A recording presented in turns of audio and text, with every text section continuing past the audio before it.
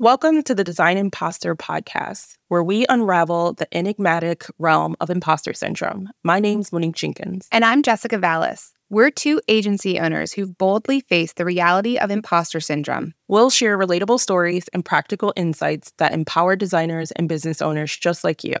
Together, we'll help you conquer self-doubt and unleash your true potential. Get ready to unveil your true brilliance. Welcome to Design Imposter. Welcome to another episode of Design Imposter. I'm Jessica Vallis, and on today's episode, Monique and I will discuss 5 signs that it's time for your business to upgrade your website. There are way more than 5 signs, but we'll start with the basics. All right. Because, of course, you guys should know at this point, Monique and I, we specialize in the website design, UX experience, and everything. So if any of these tick your box, then it's probably time.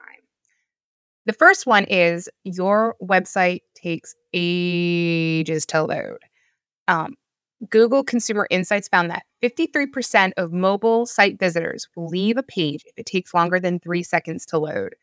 And website conversion drops by almost 4.5% with each second of load time that goes by. So that's a lot of click-aways if your site is just not pulling up immediately. Agreed. I think a part of user experience is sometimes as simple as how long a page takes to load, and knowing something as simple as how long it takes a page to load can help you create a better experience for your user. Yeah, there's certain ways. There's like a couple key indicators right from the get-go. The first one is probably your image sizes. If you're uploading an image in its original form, like you took a picture on your phone and you upload it just like that, it's going to be way, way, way, way too big. And that's going to slow down the site speed. So a really simple, easy hack is just to open Canva, have something sized to the screen, and just drag and drop that picture in there and then download it in the right format. The other thing you can do to speed up with the website speed in images is to enable .webp, which is the web format of a photo. So it's no longer a JPEG. And this will take the file size down from like 100 kilobytes down to like 10 kilobytes. So this is like standard on all my sites now. So that definitely decreases the time. But there's also implications of slow speed with Google and SEO. And Google will penalize you if it takes a long time for your site to load. And it just bumps you down in the ranking. So if somebody's searching for your website and Google sees that it's taking a long time to load, then you're just going to go down. And there's different third-party sites you can use to check your website speed. One that I use a lot is just legit called pagespeed.web.dev. You put your URL in and it'll tell you the site speed on your mobile versus your desktop, and then it'll specifically tell you what is slowing your site down. Yeah. I think that, so certainly check your images and make sure, because I think that's a problem that a lot of sites deal with, is that they're uploading, 300 DPI images as opposed to 72, which is standard for web at least. And it really does slow down your website, and people do very much leave your site if it takes a long time. So I think something that I've done for past projects that are in like application funnels or something like that is I use the extra 4 or 5 seconds of time on mobile to relay information that someone needs to know. So if you are filling out an application to refinance your mortgage, it might take a few seconds to like pull back offers. And in those seconds, I use that time to tell customers like how we generate offers or why we're going to present the offers that we're going to present to you. So sometimes it's about being very strategic. That's a point in your application funnel that there's a vested interest on the part of your client. So they might not be willing to leave in that specific space because they have a little bit more to like not lose, but they have a little bit more stake in the game. But on your actual like .com site, yeah, you got 4 or 5 seconds. Yeah, I mean, there's a difference between before I'm out. Yeah, there's a difference between me going to kayak.com, that's my go-to for flights, and saying, hold tight while we find the lowest prices. I'll hold tight for those lowest prices. If it takes you like 30 seconds to find me a flight to Europe for $600, but I can get those flights in 1 second and it's 1,000, I will wait those 30 seconds. Yeah. I will do that. So it also depends on what the client is getting in return, like you said. But if you're just a standard.com site and you're like, oh, come over here and buy my services, it's pretty standard, then people could be like, no, it's just Yeah. taking too long. I think clients are really surprised by those numbers to find out that people leave sites so quickly. I mean, think of your own patience level, though. You know, I mean, I don't think I generally run into this too often anymore where I'm like, I need information right now. I'm going to click away. I'm going to click away. But there are some people who are like that. And those might be the clients that need the service right away. Those people are me.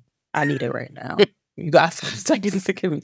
I feel like, I won't speak for everyone, but I feel like it is a good majority of people just because the society in which we live, everything is very instantaneous. You can access information at the tip of your fingers. And when it takes takes a website a long time to do something, and even the way that we think about like customer service, we're like, we want our food hot, we want it fast, and we want to be gone. And we just sometimes don't want interactions. Like everybody wants everything like right this second.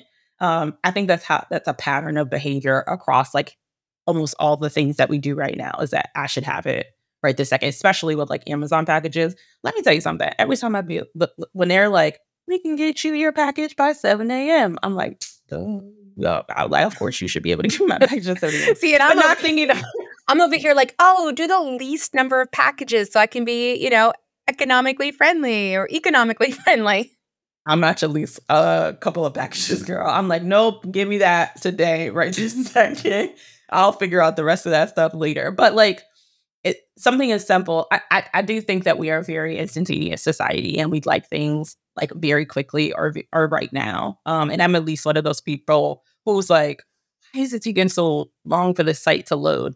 They must have had a bad, designer. These images aren't programmed right. The engineer didn't code efficiently. Like I'm thinking of all the scenarios, like as a business owner, as to why it's taking me so long to get the information from this site. Yes. And sometimes it's not the website. Sometimes it's your internet connection and like you're in a funky place or whatever the case is. But I'm very much give it to me now person. Yeah. I have a couple clients where they'll call me and be like, Jessica, it's not loading. It's not loading. And I'm like, okay, hold on. Let me pull up the site.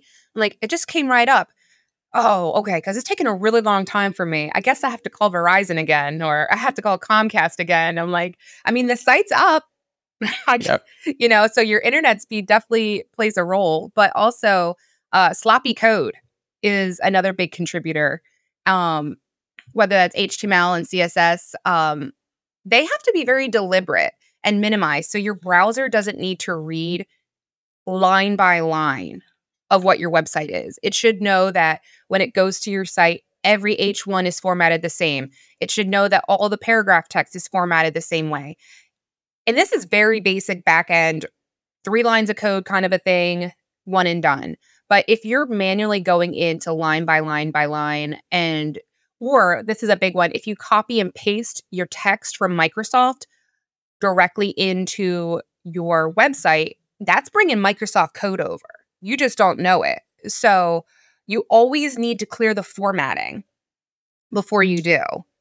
No, I didn't know that. Yeah, it's dragging extra lines of code in there. And then if you're like a developer on the back end, maybe you want to override a setting and you use this exclamation point important line at the end of your code. So if most of your header tags are like blue, for example, and on very specific pages, you want them to be red. And the site is reading it as, okay, all headers need to be blue. And then you get to the special page and it's like, no, it's still blue. You use this important tag and it tells the browser to override this setting so that you can see it in red. But if you do that too often, it confuses the browser and it has to read through all these lines of code to figure out what color it actually needs to be. I mean, that's just like a basic example of it, but interesting. Yeah, I've worked on a couple websites where like ineffective code certainly slowed down the site. I agree with you. Reading if the program has to read every single line of code, it becomes a little bit cumbersome. But I also think that that's why you should leverage things like QAing your site before it goes live, so that you can start to address some of those things. Because if it's slow for you, it's probably slow for other people. So doing a little bit of due diligence and QAing every page of your site to make sure things are good before you push it out live to prod, where customers have to interact with it. I've seen fonts, like if you have like 5 or 6 different fonts that you're pulling from like Google Fonts on your site, like I've seen that slow down a website, even though there are like secondary fonts that you certainly can put in. Like I've Yeah. seen a font family of 30 is going to slow, Oh, yeah. It's best to things. just disable those fonts and just upload or isolate the ones that you're going to use. Yeah.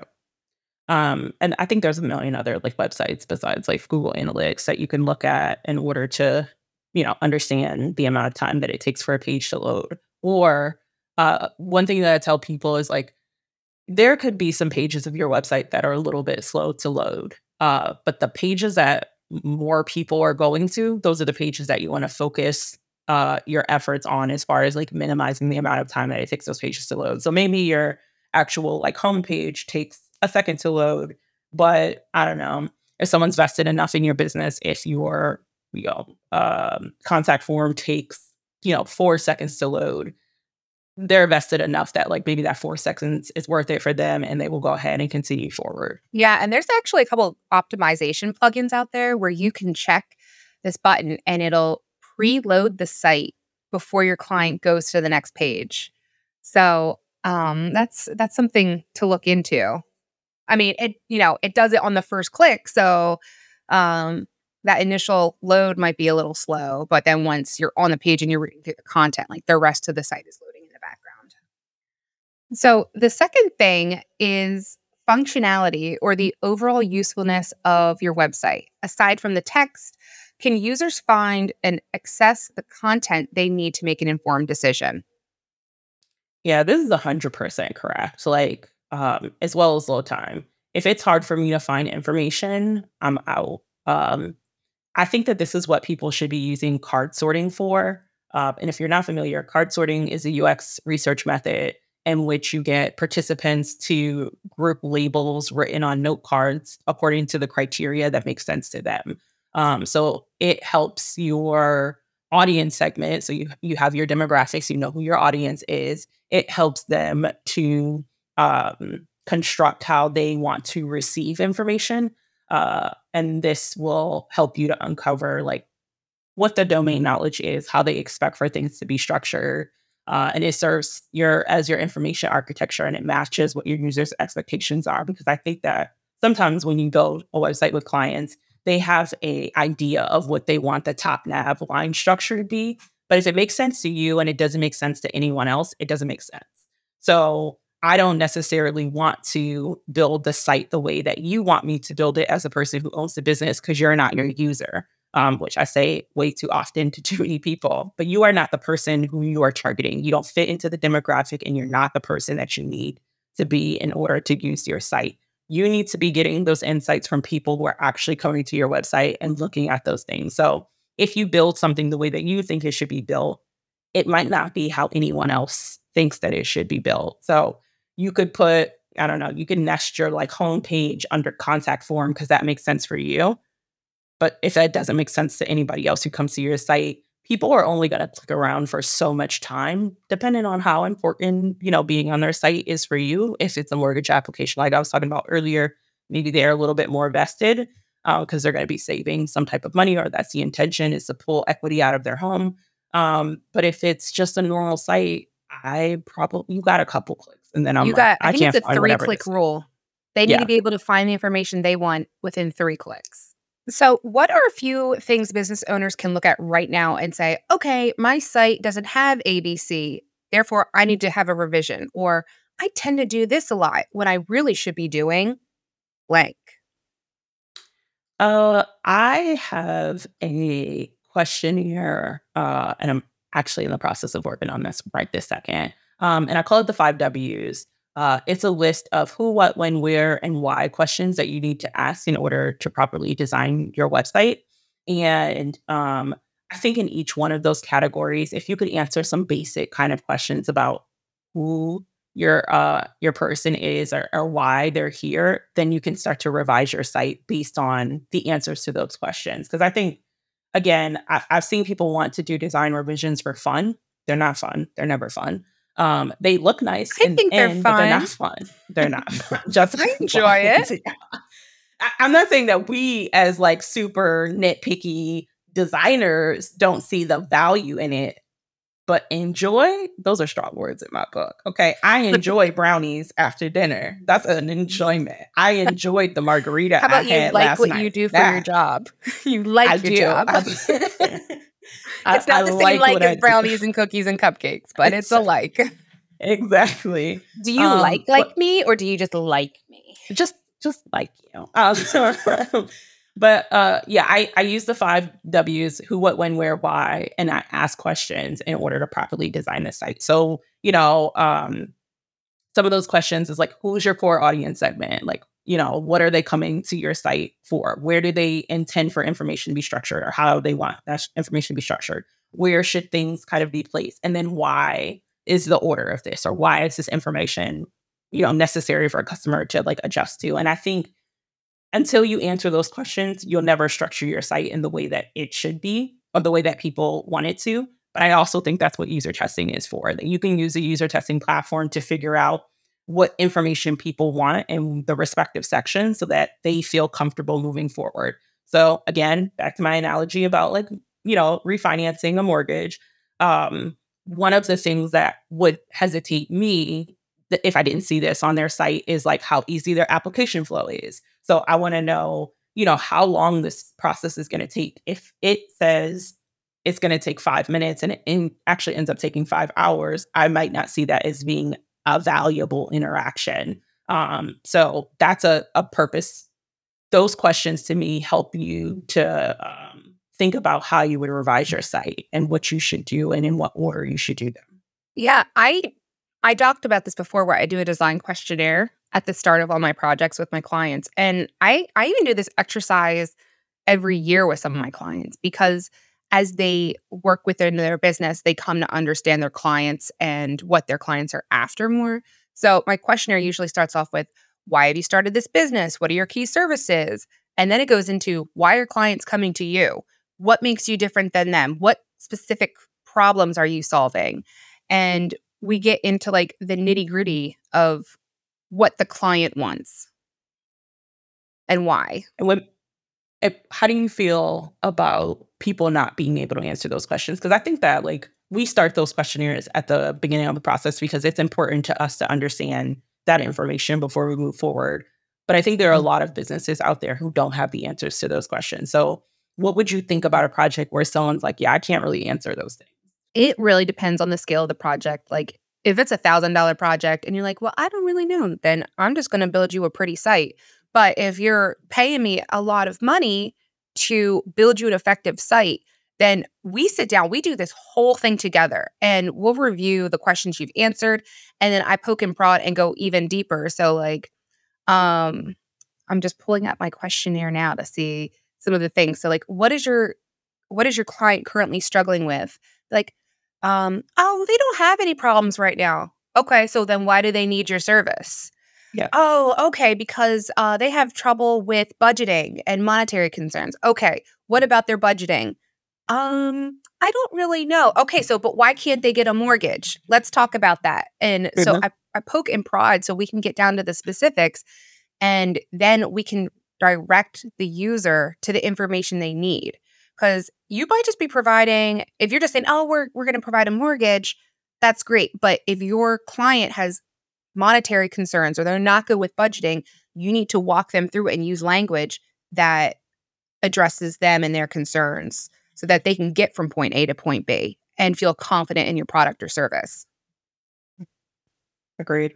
There's I can't remember where I found this. I think I found it on Rachel Rogers' site, who is a phenomenal public speaker. And she has like a millionaires club or something like that I was a part of for a bit. Um, And they have a very similar checklist to the ones that we give, questionnaires that we give to clients about friendships, where it's like, if you haven't talked to this person in the past 12 months, why are they still around? If you had a family emergency, could you trust this person to watch your children? Why are they still around? If this person has been your friend for 20 years, but you guys, have grown apart or done different things, why are they still around? So asking the right questions, it's like a friendship evaluation, which I think is hilarious. I have But another it's like, friendship evaluation real quick. It's much simpler. okay, One, it's like your trustworthiness. And if someone's just a friend, an acquaintance, or like a bestie, and it's like, yeah, one, would you trust this person with a puppy? And the second one, could you have a beer with this person? And so when I think of like some of my neighbors, I'm like, I would trust them with a puppy, but I would never have a drink with them. Or the other person is like, I don't think I would do either of them. And then you're like, okay, you kind of know that yeah, person. yeah. But Evaluate your circles, even with questionnaires. But yeah, question your friendships and your very family members. you can't keep everybody around for everything. And there are specific friends for specific paths. But yes, I think the questionnaire is valuable in helping the client make some discernments that they might not necessarily have put pen to paper to. They might know the answer to some of those things, but they just might not have like articulated them in a way that's understandable or digestible for them to relay what they're looking for from us as designers, but also the way that they need to communicate that information to their client or their customer. Real quick side note about functionality and the usefulness of a website. Can we talk about Pinterest recipes?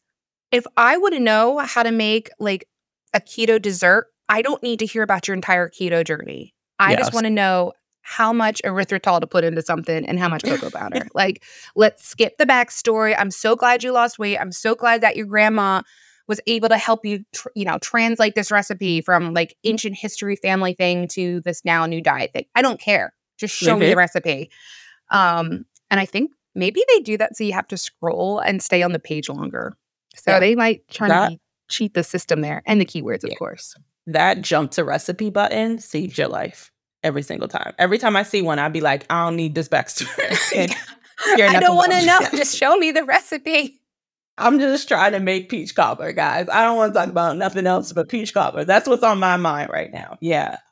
Every single time I go to a website and there's like 50 like paragraphs of words before I get the recipe, I'd be like, man, this recipe probably ain't no good anyway. And I Yeah, just don't show me a walk picture of your grandma. I don't care about your grandma. away. I'm like, Nana looks very nice. Anyway, where's the peach cobbler? We're mean people also. But this kind of okay. So the number 3 thing is the no clear call to action. So if there is no call to action, show me the recipe. Bye. No, but a call to action is a prompt that directs your user to the next steps they should take as they navigate your website. Whether it's a large click here to schedule your 15-minute meet and greet button, or it's a click here to get your recipe, click here to download our free guide. These sections prompt website visitors on what they need to do next because your user is not going to be searching for that answer. They're not going page by page to figure out what the next step is or how to contact you or what form to fill out. So you should be delivering high value content and then showing them how to continue the conversation. Um, Agreed. what would you say is like the weakest call to action? And is there a trend that is most efficient? I think the weakest call to action is probably click here. It's so impersonal. Like you could literally be clicking on anything. Screen readers, I'm sure that they hate those words because, like, uh, what are you clicking on? There's no, I don't understand what this is. And if there are like 50 click here buttons on a page, like absolutely horrible. Can't do it. I think that What if you it's have to get. something like click here to Okay. meet the team and it's a little Yep. bit more descriptive? Yeah, so like those, I was gonna say, if you get more specific in how you want people to take action, 100%. Like I get it. Like, click here is easy and simple, but no one knows what that means. And screen readers or other software that have to read your website, they don't know what they're clicking to. So being more descriptive, click here to meet the team or click here to download a book or whatever the case is a much better call to action for people than just the button of saying or just saying click here on something. There are several types of different call to actions, and you should use them for lead generation, form submission. Obviously, there's like the read more button that will help educate. So there's like an education portion of it. There's the social sharing side of it, like find this useful, share with your friends. I don't think I ever do that. Like the things I want to share don't usually have a share button, but you know, it depends on what the content is.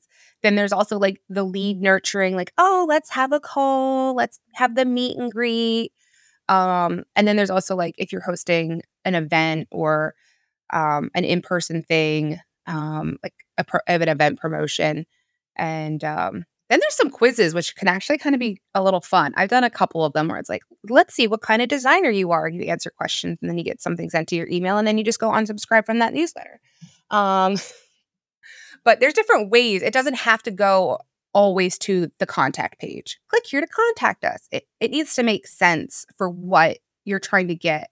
It's all about what you're trying to get that user to accomplish. And it doesn't have to be to simply fill out a contact form. Yeah. Another one I think I hate is request a demo. I hate that. Oh, yeah. Absolutely hate it. Just I'm show like, me a video.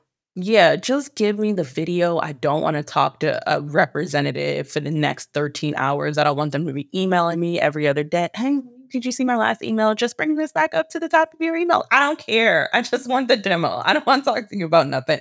I can tell you from the demo if this is going to happen or not. I do not need to sit on the phone with you to schedule a call or 15 minutes.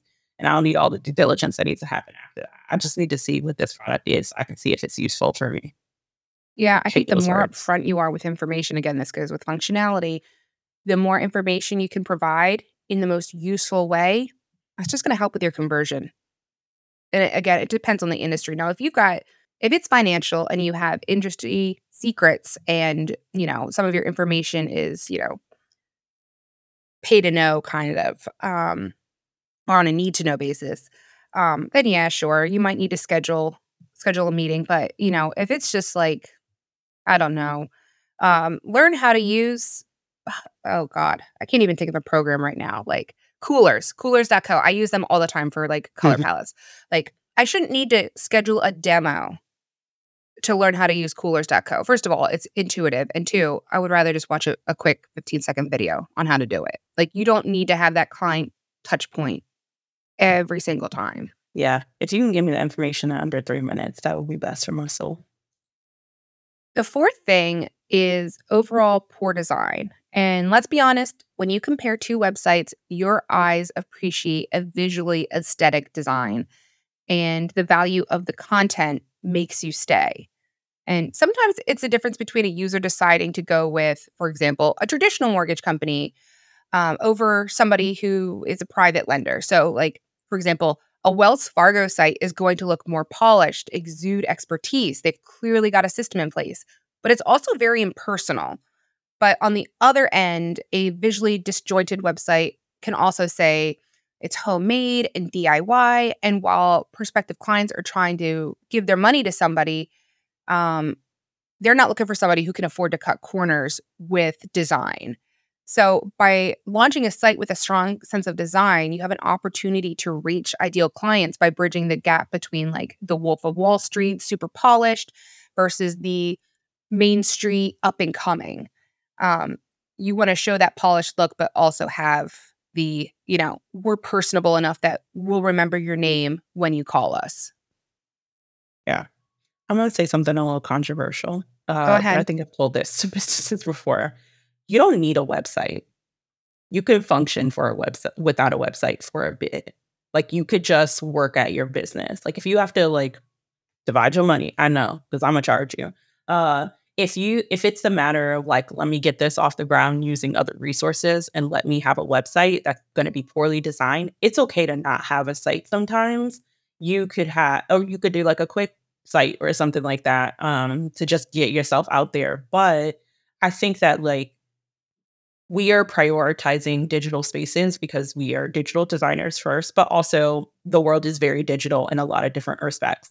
But you can leverage other types of social in order to get your business and your name out there. Like You can have a Facebook page about your business and you can send customers there and they can still reach out to you. It's not a platform that you have to maintain in so many respects aside from like posting content and whatnot every once in a while. But like, you don't have to have a full-fledged design that needs to be amazing and beautiful and aesthetic. And it should be when you get it to the point where you need to. But it's worth sometimes, in from my perspective, saving up the extra couple of $1,000s and making your website right the first time and not having to redesign it in a year or 6 months or whatever the case is.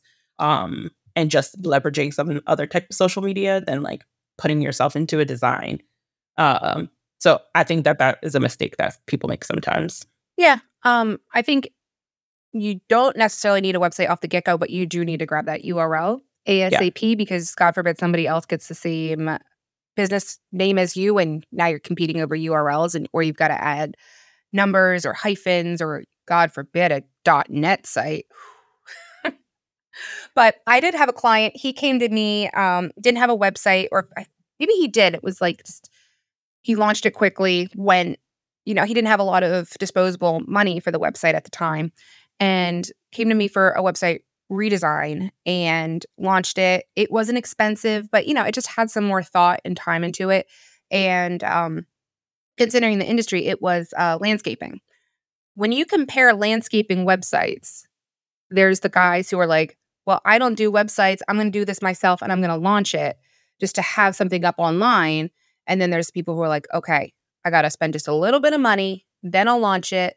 I'll put my own pictures on there. And he said that his clients specifically mentioned like how nice the site was as like a contributing factor. So I think it's a little bit of both. Like, don't rush into it. Don't just spend money on a site if it's going to sit there as a poorly designed business brochure. Yeah. It needs to serve a purpose. Yeah, but I'm like, I love Global Handyman. I'm like, I don't care if you got a site. Can you mow the grass on Thursday or not? Like, that's what I need to know for you. That's where your Google reviews comes in. I know. I'm like, because there's a tree that fell down in the backyard of my mom's house, and we were, looking at tree removal sites, which let me tell y'all, is so expensive. I cannot believe those prices. I thought I was charging an arm and a leg, but apparently I have nothing on tree removal services. But their website never played a factor in, if I was going to purchase with them or not. It was the reviews that I read on Google about, how efficient they were, how long it took, what the communication was like, and things of the like. So, as a designer, I don't think I looked at a single website for any of those companies. Actually, that's a lie. Sure Green. I think I looked at their website and then realized they didn't do tree removal and reached out to them about cutting my grass. And then they sent me pricing that I didn't like. So we never spoke again. But for the most part, I didn't look at any of their websites. I looked at how good they were at their service. And sometimes that's enough for the beginning. I agree that at a point you need a website, you need a house for people to come to, and there needs to be effective design on there. But in the beginning, was I like, oh, if the kerning isn't right on this tree removal site, I'm out of here as a designer? No. I was like, can you do it tomorrow? Or like, what's your schedule? What can you do to make this happen? And then I haggled the price down. So I think that website design, absolutely wonderful, and poor design definitely leaves a bad impression on the people that you want to. But you can leverage other things. Yeah, you should absolutely leverage your Google My Business page. It's free to make. Go ahead, create it. Google's gonna send you a postcard to your house. It has like a 6-digit code. You enter it in. It just verifies that you're a legit business. You don't have to say, I live at 123 Maple Lane and have that posted on for the public to see. But Google needs to mail the postcard to 123 Maple Lane just to verify that you're real. And then once you start to get clients, get those testimonials, because even if you don't have a website, you're still going to look at the testimonials. I had to get my my roof replaced back in, I think it was January. No, it was December. And I was like, man, God forbid I get a heavy storm and my roof starts leaking, because there was holes. This was an old house. There was holes in that roof. And I did, again, it was like, I don't think the company I chose had a website, but they had 5,000 5-star reviews. And that's what I went for. And how they did this was they would give you like maybe $300 off your roof if you left a review. So you left a review before you paid the final invoice. And then they took the money off. So it was very smart. And then, you know, then when they're on the job site, they take pictures and send them to your email. So they're like, please leave a review, upload these pictures, and we'll take off $300. So they were like, they didn't have a website, but they knew how to optimize for online. So I think it's definitely better to have that presence on Google with the reviews or however than to have a really poorly designed website. Because how are you going to be like, you have 5,000 5-star reviews and this looks like it was built in 1999. Yeah. Like, just take that aspect out of it and let the reviews speak for you instead of, you know, a really poor design. Yeah, I just went and got a service done a couple days ago. And this morning I got a client experience is very important to us. We love feedback. Try writing a review, and it takes me to their Google My Business page. And then it says, like, if you feel like there's a reason why you couldn't give us a good review, please email us so we have an opportunity to fix any issues that you have prior to writing your review. Thank you in advance. And I was like, oh, I guess my I guess my experience was good. I guess I can sit down and write something. But like even something as simple as sending an email to people to say like, hey, you know, try to help other people find me. I think that people are willing as long as they had a good experience. But I tend to see that people don't write reviews for businesses unless they had a really, really great experience or a very, very bad experience. And then people will sit down to take the time to write. I should know. I just wrote 5 pages essentially about a restaurant that I went to that I absolutely hated and was charged for a bunch of food that I did not eat. And I hate those people. Hate is such a strong word, but it's up there closer to hate. Whatever the word underneath hate is, it's right there. Despise is a good word. Thank you. Yes. I despise those people. And I did. I'm one of those people who will write a bad review way before I would write a good review. I think because of my work with websites and SEO, I try to make a point once a year to sit down and be like, okay, what small businesses did I use this year? And then I go leave reviews. And then I post all that on LinkedIn and Facebook and tell them to leave reviews for each other. And I don't know if anybody ever listens to that, but then it also helps me realize how few small businesses maybe that I use. But I mean, heck, I'll use it for the hair cuttery. I did that and I was like, this is a great location. Both my boys sat in a chair, no cries. And when a lollipop fell on the floor, they gave them a new one. Like, you don't want hair in your lollipop. So, and then there's that interaction because they replied and they're like, oh, it's so great to see your boys. I don't think they knew who I was. But the fact is that they engaged with me after the fact. Yeah. So, I don't even know where I was going with this, Monique, but... All of that to say, you don't leaving necessarily reviews, good or need bad. a website, but reviews are integral to your business. All right. The last, number 5, definitely not like the last as in like all the many reasons it's time for a new website, but definitely like one of the big ones. Number 5 is there's no conversion or lead generation. One of the very best compliments I received from a client was 2 weeks after the launch. They said, Jessica, we signed 3 new clients since the launch. They all cited the website as a strong determining factor because they found all the information they needed. They had the form, they had the onboarding stuff.